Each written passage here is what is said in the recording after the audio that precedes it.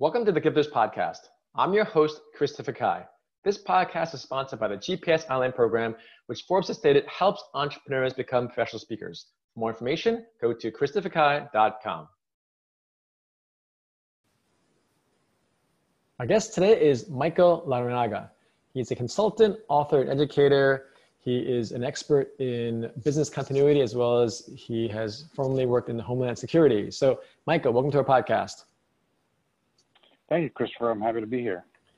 So for better or for worse, given your expertise, it's such an important skill set to learn right now. I remember, as a quick backstory, I'm from New York City. I used to work at 7 World Trade Center, the third building that collapsed, and I used to work on Wall Street. And those are the two worst areas to work, at least from a terrorism standpoint. And I remember very distinctly, Michael, when I was in my mid-20s, I was there. And every week we'd have these disaster recovery meetings, which I thought was so stupid. We had an off-site location. Every single week we'd have to meet. And I thought, what are the chances that something would happen to our building? And then when 9/11 happened, it's like, okay, maybe this wasn't a waste of time, because it was so important to have this business continuity plan, action, and strategy in place, because most companies don't have that. And unfortunately, they lose a lot of money and there's a lot of liability. So I personally know how important your skill set is in terms of sustainability. I'm curious how you got into this risk management world. Well, interestingly enough, I used to be in training to be essentially a chef. I was really? Yeah.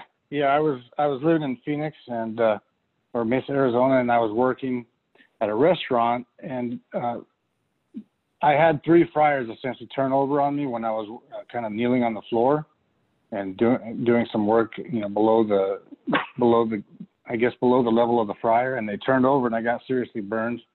I spent a lot of time recovering, and then I moved. The next time I decided where I was going to move to, this was early in my college career, I picked a place that had some water, so I went to Corpus Christi, Texas, and I ended up meeting a guy and talking to him, and he turned out to be a professor, and he guided me towards Oklahoma State University, where they have an actual program in fire protection and safety engineering technology that teaches you how to manage risk associated with business and high hazard industries. So it's in a roundabout way, I kind of fell into it, and I'm happy to be here. It's been a great profession for me. And you've been in it for a while now, right? Yeah, I've been in it, 27 years. Wow. Yeah. So let's dive into this, because again, every single business owner, including myself, can learn and grow from that. Because had I not had that experience at American Express, I wouldn't have known. So what are some of the basic things? Because we have clients, I do have clients, but we have listeners that both have startups and big companies and those that are global. So what are just some basic things, because I never want to assume our listeners know, what are some just basic things that all of us as business owners should be mindful of in terms of business continuity? And just first define what that means. So business continuity essentially means that your business's ability to withstand some sort of insult, whether it's COVID-19 or it's a fire, an explosion, or an active shooter, the ability of your business to withstand that and continue operations through that, so that you have a sustainable business. So that's what business continuity means to me. I think the biggest thing that for your listeners to understand is, or to think about is, and where we always start is, what is your business's worst case scenario? What would cause your business to go out of business? And so that's where we start with our clients and start asking them and quizzing them and determining what their risk tolerances are. And from there, we can then move to helping them develop a business continuity plan, and so that if something did happen, they were able to maintain business operations. Yeah, fascinating. Do you have any cool stories? Let's say I have a friend who's a former FBI agent and chief negotiator, because you have such a unique perspective, because you worked at the U.S. Department of Homeland Security and you're a risk guy. I'm just curious, any cool, fun stories? You don't need to name names, but you have a very unique perspective and experience in life. Well, I'll give you one story that comes to mind. We were doing an assessment of an industrial facility, and they had these large furnaces, and these furnaces essentially were used to melt a precursor that was hard to melt. So they were huge furnaces, and we asked them, well, have you done a risk analysis of your furnaces? Because we were doing a risk analysis some other part of the process. And they said, no, we looked into that. There's no industry experience of having any problems with those furnaces. And we told them, I said, it would be a good idea to do a risk assessment of those furnaces. And so they kind of just said, no, we don't think we need to. There's just no industry experience in that. And then because of that particular type of furnace, it wasn't 2 months later, they had a very large explosion that shut one of their facilities down in the furnace. So no one got hurt, we though? actually come across that. We come across that fairly often. Yeah. I would think, though, it's also a cost thing, right? Because these things cost money to make assessments, and they're always trying to save costs. And ultimately, just like the oil industry, right? There's so many tankers that end up spilling oil, and then I'm sure they should have hired you. Yeah. Well, yeah, I agree with you. And, some do and some don't. Yeah. And let's talk about your experience. So you have again, from a government standpoint, Homeland, Defense Security, but also since you used to work for the Homeland Security, tell us about that. Because, and as an American, I'm very proud to be an American, and we need to really be secure with ourselves and when we go out. So I'm curious with this U.S. Department of Homeland Security. I think that happened, like President Bush created that right after 9/11. Is that what the genesis of that? Or? That's correct. Yep. It combined several different departments into a single department.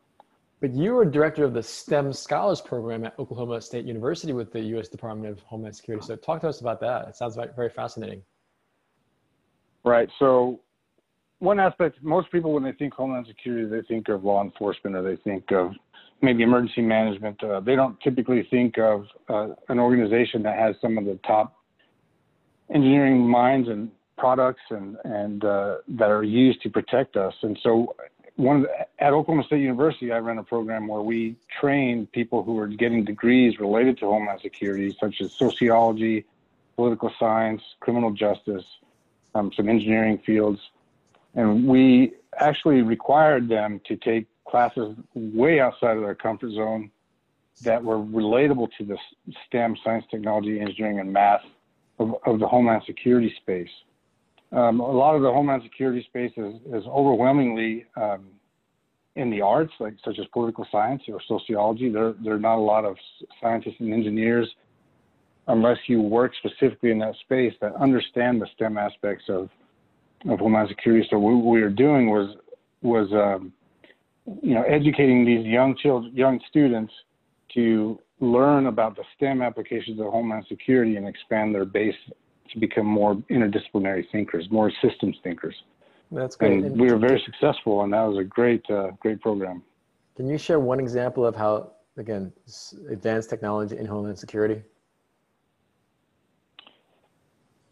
One example, probably a really neat example, is the location of a shooter. So in our football stadiums and things like that, where we have mass people gather, there's technologies that can identify and pinpoint the specific location of someone who may be firing a gun, so that police and law enforcement can act quickly. Is it like a heat motion type thing? Or? It's not heat. It actually works off of sound. And I believe it was developed originally by Raytheon, but it's a fascinating piece of technology, and it rapidly locates a specific area where a shot originated. And that's not only in stadiums and things like that, but it's also used on the streets in some cases. It's fascinating. And a really powerful technology. That's fascinating. And last question is, you got a PhD in industrial engineering. What actually is industrial engineering? So industrial engineering is the only engineering field that incorporates the person into the actual engineering design. It really focuses on how machines work with people and vice versa. So we try to consider how to optimize business processes or machines and things like that to work with the human-machine interface. It also deals a lot with the money of the workplace and how to get processes built and how to invest and things like that in your company. Fascinating. Michael, thanks so much for your time today. How can our guests stay in touch with you, And we didn't even talk about your book, but how can they stay in touch with you? They can find me on LinkedIn or Facebook, or they could get on my website. It's remrisk.com and send me a note.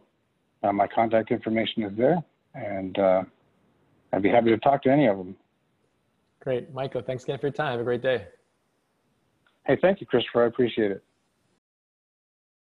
Thank you for listening to our Gifters podcast. If you want to turn your story into a successful speaking or coaching business, go to christopherkai.com for details.